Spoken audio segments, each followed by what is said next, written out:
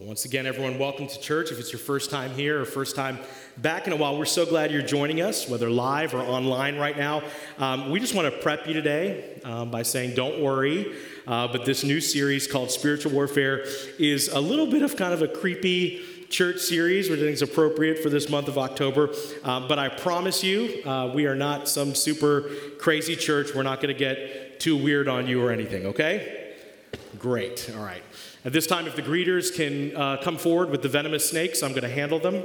No, we're not going to, we will never do that here, I promise you, okay? I hate snakes. But this is a great time to be here again, because today we're starting a brand new series for the fall called Spiritual Warfare. And for the next month, we're going to talk about this idea of a supernatural world and how it plays a role in the natural, in the physical world that we live in. And as we talk about spiritual warfare, there are two, I think, very common mistakes that Christians or churches often make. One is that we can tend to overemphasize this topic, where we become so focused on a supernatural world that we start to see like a demon behind every bush. And if something bad happens, we kind of become like Dana Carvey's classic character in Saturday Night Live, the church lady. And it's like, could somebody say Satan? Like, that's what we start thinking about, right? And, you know, you're in a car wreck, you start blaming demons, but the truth is you were texting while driving. Or you say, you know, Mom and Dad, you know, the devil made me fail my exam. Forget the fact that you never studied for your exam, okay? So there can be an overemphasis on the supernatural. On the other end of the pendulum, there can really be an underemphasis, where people in churches say, you know, I don't really want to talk about supernatural things that much. It's kind of weird. It's a little bit strange. Makes me feel a little bit uncomfortable. So can we just like skip all of that supernatural stuff from the Bible? A little known fact, it is one of the reasons historically why churches would often skip the third verse or the third stanza when singing a hymn. For those of you who always wondered that, why do they sing the first and second and then skip the third? Because oftentimes in the old hymns, it represented the Trinity. And so the first stanza was often about God the Father, the second about God the Son, and the third was about the Holy Spirit, and they would just kind of avoid that a little bit. But over the next month, I want us to try to get a biblical perspective on this idea of there being a spiritual world and this concept of spiritual warfare that's talked about in Scripture. In this series, we're going to look at the reality of the power and the presence of the Holy Spirit in this world and in our lives. We're going to look at the topic of demons. Are they real? What do they do in the world today? And we're going to look at angels and what the Bible teaches us their purposes. And throughout this series, we're also going to ask this kind of big, important, overarching question. And that question is this: why does this matter, right? How does all this play into our lives? So are you guys ready? Awesome. Then let's start today by looking at what the Apostle Paul wrote in his letter to the church in Corinth. If you have your Bibles with you, turn to 2 Corinthians. We're going to look at 2 Corinthians chapter 10, verses 3 and 4. 2 Corinthians 10, 3 and 4. And as you guys get there, let's go ahead and pray together and open in prayer. Heavenly Father, Lord, we thank you for this day. We thank you for what you're doing, again, in the lives of your people and what we've already seen this morning. Father, as we get ready to launch into this series, I just pray that you would prepare our minds and hearts to receive what it is you want to teach us about this biblical concept of this supernatural, this spiritual world, and how it plays a role in our natural world. Father God, I pray that you would teach us something today that we could use in our lives that would help us to continue to make next steps in our walk with you. We pray this today in Jesus' name. Amen. So here's what Paul says in 2 Corinthians 10, verse 3 and 4. He said, "For though we live in the world, we do not wage war as the world does. The weapons we fight with are not the weapons of the world. To the contrary, they have divine power to demolish strongholds." Paul says, even though we live in a physical world, guess what? There's another world. There's a spirit world. And in that world, there is a war raging. There's a battle going on between the kingdom of light and the kingdom of darkness. And when we engage in a spiritual battle, We don't fight with weapons of this world. We're not fighting with tanks and fighter jets and submarines and nuclear weapons and all those kinds of things. Instead, we engage this battle with spiritual weapons, things like prayer and faith and God's word. So Paul teaches that there's a very real spiritual battle going on. Okay, Paul, well, how do we do battle? How does that happen? Ephesians 6 gives us some great insight, and here's what he teaches us in Ephesians 6, picking up in verse 10. He says this, he says, "Finally, be strong in the Lord and his mighty power. Put on the full armor of God so that you can take your stand against the devil's schemes." So we learn a couple things from this passage. First off, we learn that we're not strong enough to win this battle just through our own strength, just through our own power. We need God's strength. We also learn that we have an enemy. We have this spiritual enemy, and his name is Satan.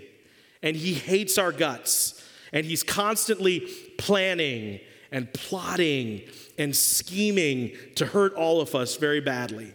And so Paul says we need to be aware of that, and we need to put on this full armor of God so we can stand against the devil's schemes. And we're going to get back to that in a little bit. And then in verse 12, he says this, he says, "For our struggle is not against flesh and blood, but against the rulers, against the authorities, against the powers of this dark world, and against the spiritual forces of evil in the heavenly realms." So now we discover there's this spiritual battle occurring around us, and that our actual enemy is not other people. As we learned in our last series, God loves people. And because people matter to God, people should matter to us, right? What's our number one core value as a church? Loved people what? Love people, that's right. But we have the tendency, as we're in a spiritual battle, we have a tendency sometimes to start looking at other people as our enemy. You know, guess what, church? Your battle, your enemy is not your government. Your battle is not against another political party or people from another political party. Your battle is not against your parents or your kids or your boss, okay? If you have a spouse and you think, Pastor, you do not understand. I've got the spouse from hell. Like, I think I might have literally married Satan. No, you didn't. No, you didn't. And they probably think the same thing about you, by the way. But no, your battle is not against your spouse. Your battle is not against other people. Your battle is against the powers and principalities of this dark world. We live in a physical world, but there is also this unseen spiritual world. And we have to learn this important principle that what we see with our own physical eyes in this physical world is not all that there is. There is a whole nother world. Right now, you might see me up here preaching, but there's so much more going on around that we don't even see. There's so much more than just what we see with our eyes. There's another world, a spiritual world that's just as real, and it influences our physical world. And we can learn a few kind of important principles about this spiritual world from Scripture. In fact, right now in your life, if you're facing a storm, if you're going through a battle right now and you're struggling through something in your life that's very, very difficult, you need to remember this. You're not alone in your battle. You're not alone. In fact, there's an interesting story recorded in Scripture. It's found in the book of 2 Kings, and it tells a story when the nation of Israel was at war against the king of Aram. And in this war, God keeps telling the prophet Elijah, his prophet, all of the plans of the king of Aram. And Elisha, he keeps conveying these messages. He keeps warning the king of Israel of all the plans of the king of Aram. And so plan after plan after plan that the king of Aram has falls apart. And he just gets mad. I mean, the king of Aram starts to get ticked off. And at first, he thinks he has a mole. He thinks there's a spy in his ranks that's telling his secrets. But his top generals tell him, no, all of your generals, we're loyal to you. But Israel has this prophet of God named Elisha, and he hears everything. Like, God tells him everything, even the things you talk about in your bedroom, king. And so the king kind of freaks out, and he decides to send an army. He's like, well, that's the problem. I'm going to send an army, and we're going to crush Elisha. We're going to get rid of him. We're going to take that chess piece off the board. And there was a servant who was with the prophet Elijah. He kind of was, the person who walked with him and traveled with him and assisted him. And this servant gets to see a glimpse of the spiritual world. He wakes up one morning, and they're in this little town, and he wakes up to this incredible, shocking scene. It takes place in 2 Kings 6:15, and it says this. It says that when the servant of the man of God got up and he went out early the next morning, an army of horses and chariots surrounded the city. "Oh no, my Lord!" exclamation mark. "What shall we do?" the servant asks.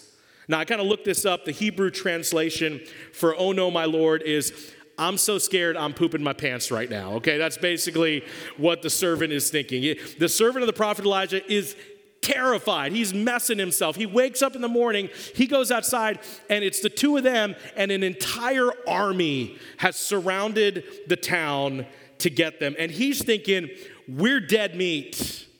All right, butter my buns, we're toast. That's what he's thinking. The man he worked for, the prophet Elijah, okay, he wakes him up. He's like, "Elijah, look what's happening." And something fascinating happens. Elijah is just relaxed. He doesn't have a care in the world. He's just sipping his coffee. He's just chill. And the servant couldn't figure it out. And he's like, "Elijah, how are you so relaxed right now? How is that possible?" And then Elisha says this in verse 16. He says, "Don't be afraid." "Really, Elijah? Like, we're surrounded by an army." "Don't be afraid," the prophet answered. "Those who are with us are more than those who are with them." Now, at this point, the servant is probably thinking that Elijah has lost his flippin' mind, right? He's like, "What are you talking about, Elisha? Are you drunk? Are you high? Like, there's a freaking army around the city, and there's two of us. We are completely outnumbered." And then Elisha starts to pray.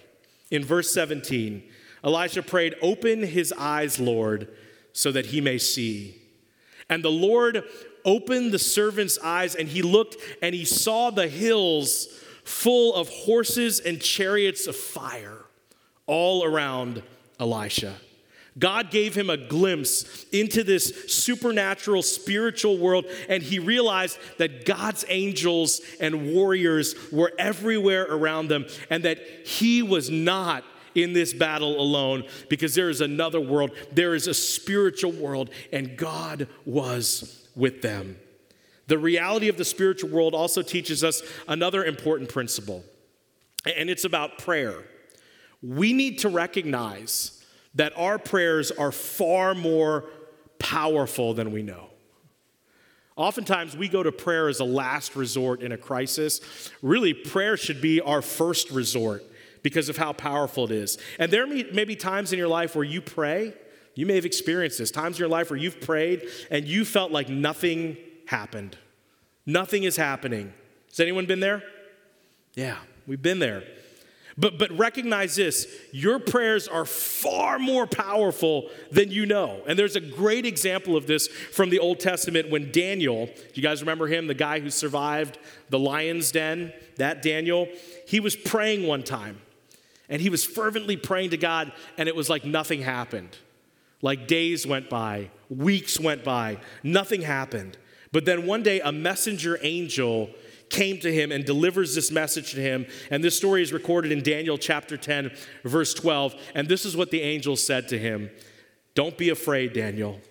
Since the first day you began to pray for understanding and to humble yourself before God, your request has been heard in heaven.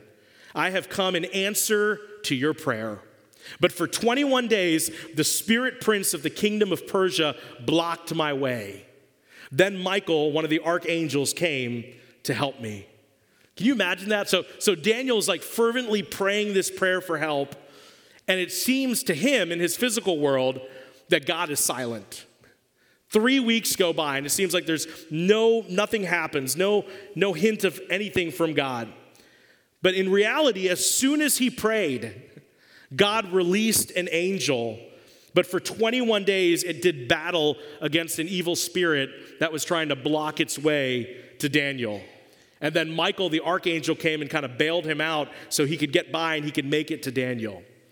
See, what you can see in the physical world is not all that there is. There's a very real battle going on right now in a spiritual world, not against flesh and blood, but against the powers and principalities of darkness.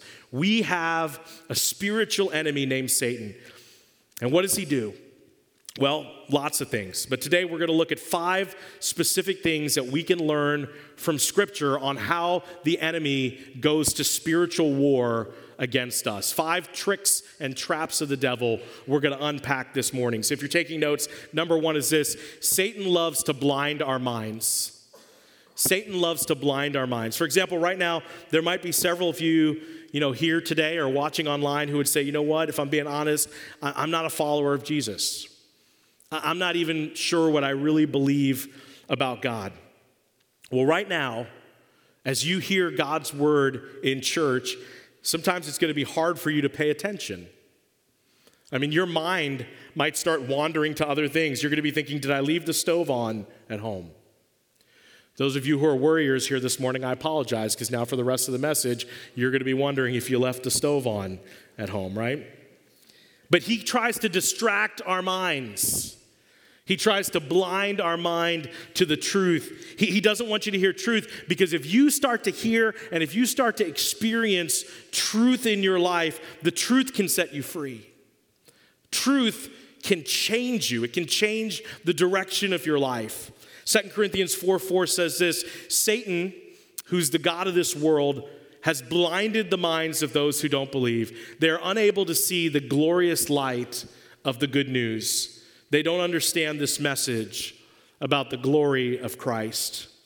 The second trick he loves to do is this. If you're taking notes, number 2, Satan loves to steal God's word away. Satan loves to steal God's word away. He tries to rob you of God's word. For example, there may have been times in your life where you heard something, you heard a spiritual truth about God, and something inside of you sparked. And you started to think, and you started to question, you started to wonder. It piqued a spiritual curiosity in you, and you thought, maybe this is real. Maybe I need to embrace this. Maybe I need to think more about this. And then you went to bed and you got up the next day, and it was like the thought was gone and you were just back to life as normal. And then later you wondered, what was I even thinking about yesterday? I can't remember exactly what it was. Where did it go? Why did it vanish? Jesus tells us why it might have vanished in Matthew 13:19. He says, when anyone hears the message about the kingdom and does not understand it, the evil one comes and snatches away what was sown into their heart. A third thing he loves to do is this. Number 3, Satan loves to set traps. Satan loves to set traps. He wants to trap you into a lifestyle of destructive sin in your life. Have you ever noticed that? That if you ever have like an area of vulnerability in your life, and all of us are different, and all of us maybe have different vulnerabilities, but if you have an area of vulnerability in your life, some area of weakness, something always tries to target that and to tempt you to fall for that weakness. I mean, maybe you're trying to leave the party lifestyle, and as soon as you say, you know what, I'm leaving this lifestyle, your friends show up with a keg and they say, hey, we're hanging out tonight. You're trying to purify your mind, and the next thing you know, there's an image that comes on television, it creates a lustful thought in your mind. If you're trying to get out of debt, you see an ad for an incredible sale on something you've been thinking about, right? It's all traps. Wherever you're weak is where he likes to attack. Number 4, Satan always fights to stop you from taking a next step. Satan always fights to stop you from taking a next step. He fights to stop the work of God in your life. For example, you get a sense from God, hey, I need to do something. I need to take a next step in this area. You just watch how Satan will try to block you from taking that step. You may feel called to take a next step and to get baptized, but then you start worrying about, well, I don't know if I could be in front of people. That might be embarrassing. What would they think about me? Or life all of a sudden becomes too busy. I really can't make that date. Maybe I'll do another date. And you put it off, and you put it off, and you put it off. By the way, the baptism is still going, so any of you want to stick around today, we will baptize you at the end of this service. You may think about giving God first place in your finances. And you say, you know what, I want to work to get out of debt. I want to start giving God priority. I'm going to start to tithe to my church. And the next day, your car engine explodes and you get a bill. It's an attack.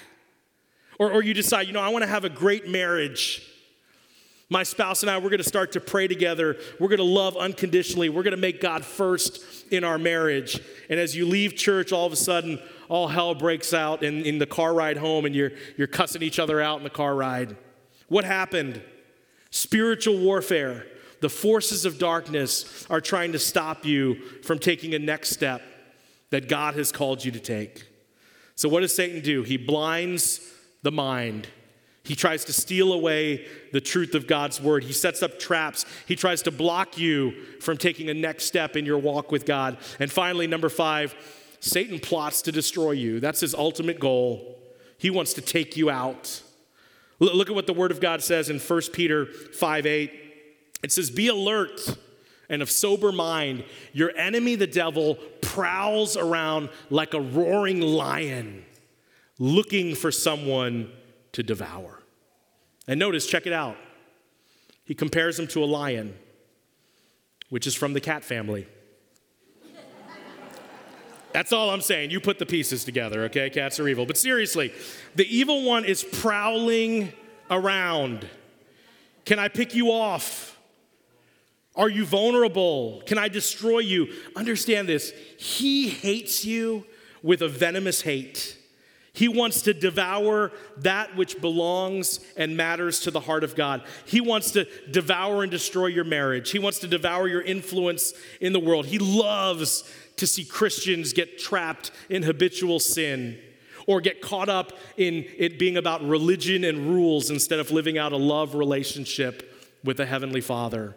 He loves to see people hooked on drugs and alcohol and pornography. He wants to devour your finances. He loves debt and financial bondage, so you're always stressed out about money and always worried about money, and you can't give and be generous. He loves sickness and disease and pain. He wants to destroy your relationship with God. He hates you. So how do you fight back? How do you engage an entity like that in spiritual warfare? Well, let's go to Ephesians 6, and for the last few minutes of our time together, we're going to kind of unpack how do we fight back in this spiritual war. Here's what it says in Ephesians 6, starting in verse 13. "Therefore, put on the full armor of God, so that when the day of evil comes, you may be able to stand your ground, and after you have done everything, stand. Stand firm then with the belt of truth buckled around your waist, with the breastplate of righteousness in place, with your feet fitted with the readiness that comes from the gospel of peace. In addition to all this, take up the shield of faith, which can extinguish the flaming arrows of the evil one. Take the helmet of salvation and the sword of the Spirit, which is the word of God." So let's break that down this morning. We're gonna kind of start with the head and work our way down to the feet as we look at this armor. The helmet of salvation. The helmet of salvation. You're not saved because you're perfect. We say that all the time around here. There are no perfect people here. And I'll prove it to you. Raise your hand if you've sinned at least 100 times in your life. Look around the room. If your hand's not up, you're a liar. You're sinning right now, okay? Everybody's hand is in the air. Okay, now raise your hand if you sinned on the car ride here. So you don't have to do that. I was just kidding. Some of you are like, how did he know? Did I flip him off on the way here? Was that him? But you're not saved by your good works. You're saved by the grace of God through faith in Jesus Christ. He was the only one who was perfect. And he willingly sacrificed himself on the cross to pay for your sins and to pay for mine. You're saved because of who Jesus is and because of what he did for you. And when you really know that, when you know that, your mind is protected. You're secure in Christ because you recognize that nobody can snatch that out of your hand.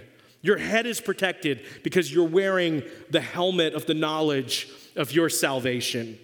We also have on the breastplate of righteousness. Scripture says that your heart can lie to you. Do you know that? Your heart can deceive you. Your heart can lead you into making a bad choice in life or a bad decision. You know, somebody stepping into an affair because they think their heart is leading them there. The breastplate of righteousness, it guards your heart. See, you're not righteous because you're good. Scripture says there's no one righteous, not even one. In fact, the Bible teaches that our best attempts at righteousness are like filthy rags in front of a holy, perfect, righteous God. But when you fully surrender your heart to God, when you make him first in every area of life, when you go all in with him, as we talked about last week, his Holy Spirit fills you and begins to transform you from the inside out as you walk daily, step by step by step, in a love relationship with the King of the universe. And as you do this, as you go all in, you begin to lean towards God and you become more and more and more like his son Jesus. And guess what? Through that, through the power of the Holy Spirit, you can have victory over sin in your life. You don't have to be a prisoner of sin and say, oh, well, that's just what I got to do. Through the power of the Holy Spirit, you can have victory over sin. That's called holiness. That's sanctification. And then when your spiritual enemy, when he starts hurling fiery darts and accusations at you, you deflect them with the shield of faith. The shield of faith. Ever wonder why you often have negative thoughts that come into your mind? Stinking thinking about yourself? Those are the fiery darts of the evil one. You're nothing. You're no good. You're pathetic. You don't measure up. You're not enough. You could never make a difference. After what you did, could anyone ever love you? If they knew about your past, would anyone love you? You're nothing. Fiery darts constantly attacking your mind and heart. What do? You put up the shield of faith and you say, I'm not going to believe those lies. I'm not going to believe that stinking thinking. That is an attack from the enemy. When Satan points his bony finger at you, you grab that finger and you snap it. Instead, you say, I believe I'm who Jesus says I am. I believe that he created me on purpose, with a purpose, for a purpose in this life. He says, greater is the one who lives in me than the one who lives in the world. He says, God loves me unconditionally, and he offers me a hope, and he offers me a future. Then we also have the belt of truth, which is good news because you'd hate to be in a fight with your pants falling down, right? But it doesn't just look good. The belt of truth sets you free. Why? Because Satan is the father of lies. He's the deceiver. Sometimes his lies are just ever so subtle too. But we defeat the lies with truth found in God's word because the truth of God can overcome the lies of Satan. And then finally, you run the race of life with the shoes of the gospel of peace. Your feet are planted in the peace of God, knowing that no matter what I'm going through in life, God is with me. And when others look at you, you could be in the middle of a battle. You could be in the middle of the greatest storm of your life, and people will look at you and they'll be like, why are you so calm? And you're like, I just have this supernatural peace that goes beyond all human understanding because I just know I'm not alone, that God loves me, that he's with me, and that ultimately he's in control. Just like how the prophet Elisha was when the city was surrounded by that army that we talked about a little bit earlier. And then, not only do we have armor, but we also have a weapon in this battle. Our weapon is this, the sword of the Spirit, the Word of God. You spend time in God's Word and you internalize it. You fight Satan the same way that Jesus did. When Jesus was tempted in Scripture 3 different times, 3 different temptations, Jesus responded to the attack of Satan each time by quoting Scripture. He said, no, that's a lie, for it is written. And he would quote the Word of God. He resisted the devil, and eventually the devil fled, Satan fled, and then the angels came and ministered to Jesus. Now, as we talked about this armor today, did you notice anything missing from this armor? Your front side is covered, right? You've got the breastplate and the shield, and you've got all this stuff. But did you notice what was missing? Your back, right? The back is vulnerable. Why is that? Because you don't run from Satan.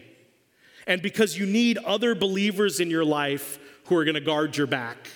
You need other people in your life, right? Growing people, grow with people. People who are going to pray for you and encourage you and hold you accountable and support you when you're about to fall, no matter what. All right, we've covered a lot today at the start of this series, but as we end today, I just want you guys to remember these kind of 3 core truths of what we talked about today. So if you don't get anything else that we talked about, I just pray that you would grasp these and firmly hold on to these important truths. Number 1 is this: you're not alone in your battles. You're not alone in your battles. You might feel alone right now, but if you feel like you're facing a battle in life that's too big to win, my prayer is that God would open your eyes the way he did to Elisha's servant, and that you would see you are not alone, that he is with you. And then embrace this truth, number 2, that prayer is powerful. Again, there may be times in your life where you pray and you feel like, man, nothing's happening. But just like when Daniel prayed and he didn't see anything happen, God heard the prayer. And God is at work. He's always at work, even when we can't see. And then finally, remember this: we battle with spiritual weapons. What do we have? We have the helmet of salvation that reminds us who we are in Christ. We have the breastplate of righteousness that we can pursue holiness, that we can go all in with God, be filled with his Holy Spirit. We have the shield of faith to combat those negative, stinking thoughts. We have the belt of truth to fight the lies of the enemy. We have the shoes of the gospel of peace to remember that God is with us through any storm. And we have the sword of the Spirit, the word of God, to fight the attacks of the enemy. And above all else, remember this: as followers of Jesus, when we fight in spiritual warfare, we don't fight for victory. Did you know that? We fight in victory. Why? Because Jesus has already won the battle. I mean, he defeated Satan. He rose from the grave. The Apostle John tells us the one who is in you is greater than the one who's in the world. We can have ultimate victory over sin and over Satan through the Holy Spirit of God who lives in us. But we'll save that topic for next time. Can we pray together, church? With heads bowed, eyes closed. Heavenly Father, we pray that you would bring victory in these spiritual battles. For a lot of us, maybe for the first time ever, we're starting to have an understanding. We're starting to recognize that there is a spiritual battle going on in our lives. There's a battle going on for some relationships, a battle going on for our kids and for their future, a battle going on for our finances, a battle going on for our health. There are forces that are fighting for and against us. And we need to ask you, God, for strength in this battle. We need to fight, God, not on our strength and power, but in your strength and power. If you're here today and watching online maybe, and as I was speaking, God just spoke to your heart today, and a light bulb came on and something came to mind, and you would say this morning, yes, Pastor, today I recognize I'm in the middle of some spiritual battle in my life, and I just want to ask God for help in that battle. I need his power. I need his strength. If that's you, would you just lift a hand right now and say, God, that's me. I'm in a battle. I need your power. I need your strength. Wow. Lots of hands going up all over the room this morning. God, I thank you for every person that's just being honest today, that's expressing a need before you. And God, I thank you that you're the God who knows every single detail in every single life situation here. And I pray, God, on behalf of those who are in a spiritual battle right now, I ask that you would do, God, what only you can do. Today, we want to put on all of your spiritual armor, and we ask, God, for a supernatural victory in the spiritual world and then in the physical world. And God, we thank you ahead of time. We thank you in advance for what you're going to do. We know that you're working. Even when we don't see it, we know that you're working and that you're always with us. And we draw incredible peace and comfort from that truth. And when Satan attacks, God, we thank you that your word is clear, that when we resist him, he must flee. and that through your Son, Jesus, we have already won the victory. God, teach us to battle not by our own strength and power, but in your strength and power. And we pray all of these things today in the powerful name of your Son. In Jesus' name we pray. Amen. Amen. Let's stand together, continue to sing, celebrate what God is doing.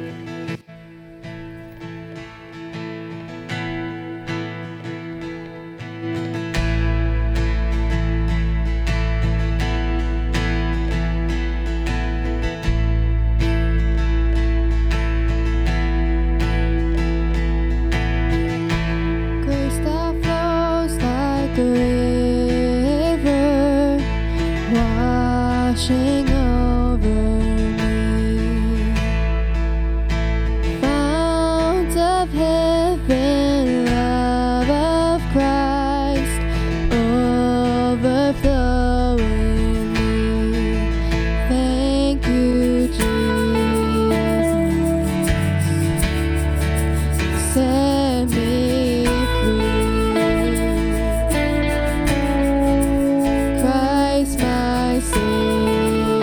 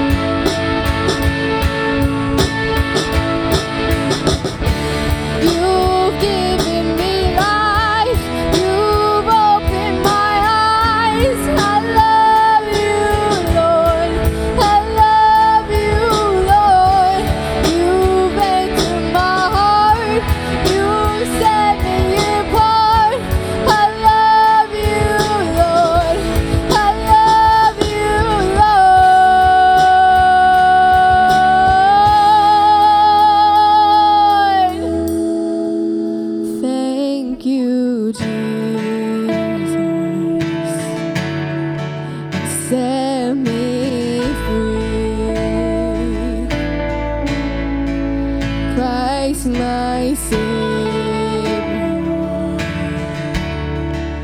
rescue me. Thank you, Jesus, set me free. Christ, my Savior, rescue me.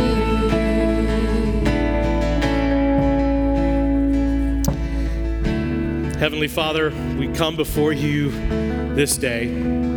We thank you for being the God of glory, the God who's in control of any storm in life. You're the God who holds everything in your hands. God, I pray that you would give us wisdom to know what to do with what we've heard today from this incredible account from Ephesians, Lord. For us to be able to have an understanding of who our enemy is in this spiritual warfare and how we can have victory through your power, God. God, for some of us, I pray that we would have the courage to take action, to do something about it, to make some changes in our life, to put on the full armor of God so that we can repel all the attacks of the enemy and that we can live a life of victory in this world. God, thanks for loving us. Thanks for caring about every struggle, every need, no matter how big or how small. We love you. We thank you for being the incredible God that you are, the God of love, the God of grace, the God of relationship, the God who invites us to call you our Heavenly Father, that you call us your sons and daughters, that we are princes and princesses of the King of the universe. How amazing are you, God? We love you. We pray for every person who's dealing with the storm of life right now. Would they be encouraged and reminded this week that they are never alone, that there is power in prayer, and for them to know how to fight the attacks of the enemy through the power of your Holy Spirit, through the armor of God. We thank you, God. We love you. We praise you today. In Jesus' name, amen. God bless you guys. I hope you have an awesome week. Hope to see you back here next week as we continue in part 2 of spiritual warfare. For our baptism candidates, I want to remind you, we have a gift for you here on the front pew. We'd love for you to come get your baptism certificate and a gift. Take a picture of you guys. Anyone who wants to stick around, again, the water's still warm. If you want to go public with your decision, we invite you to do it.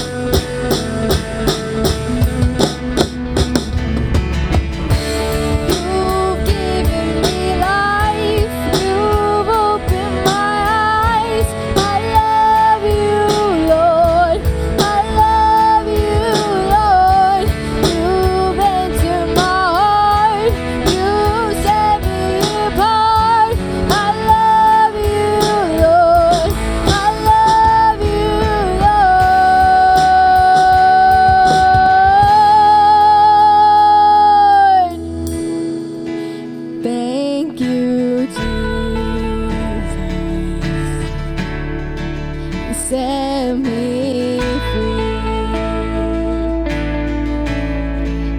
Christ, my Savior.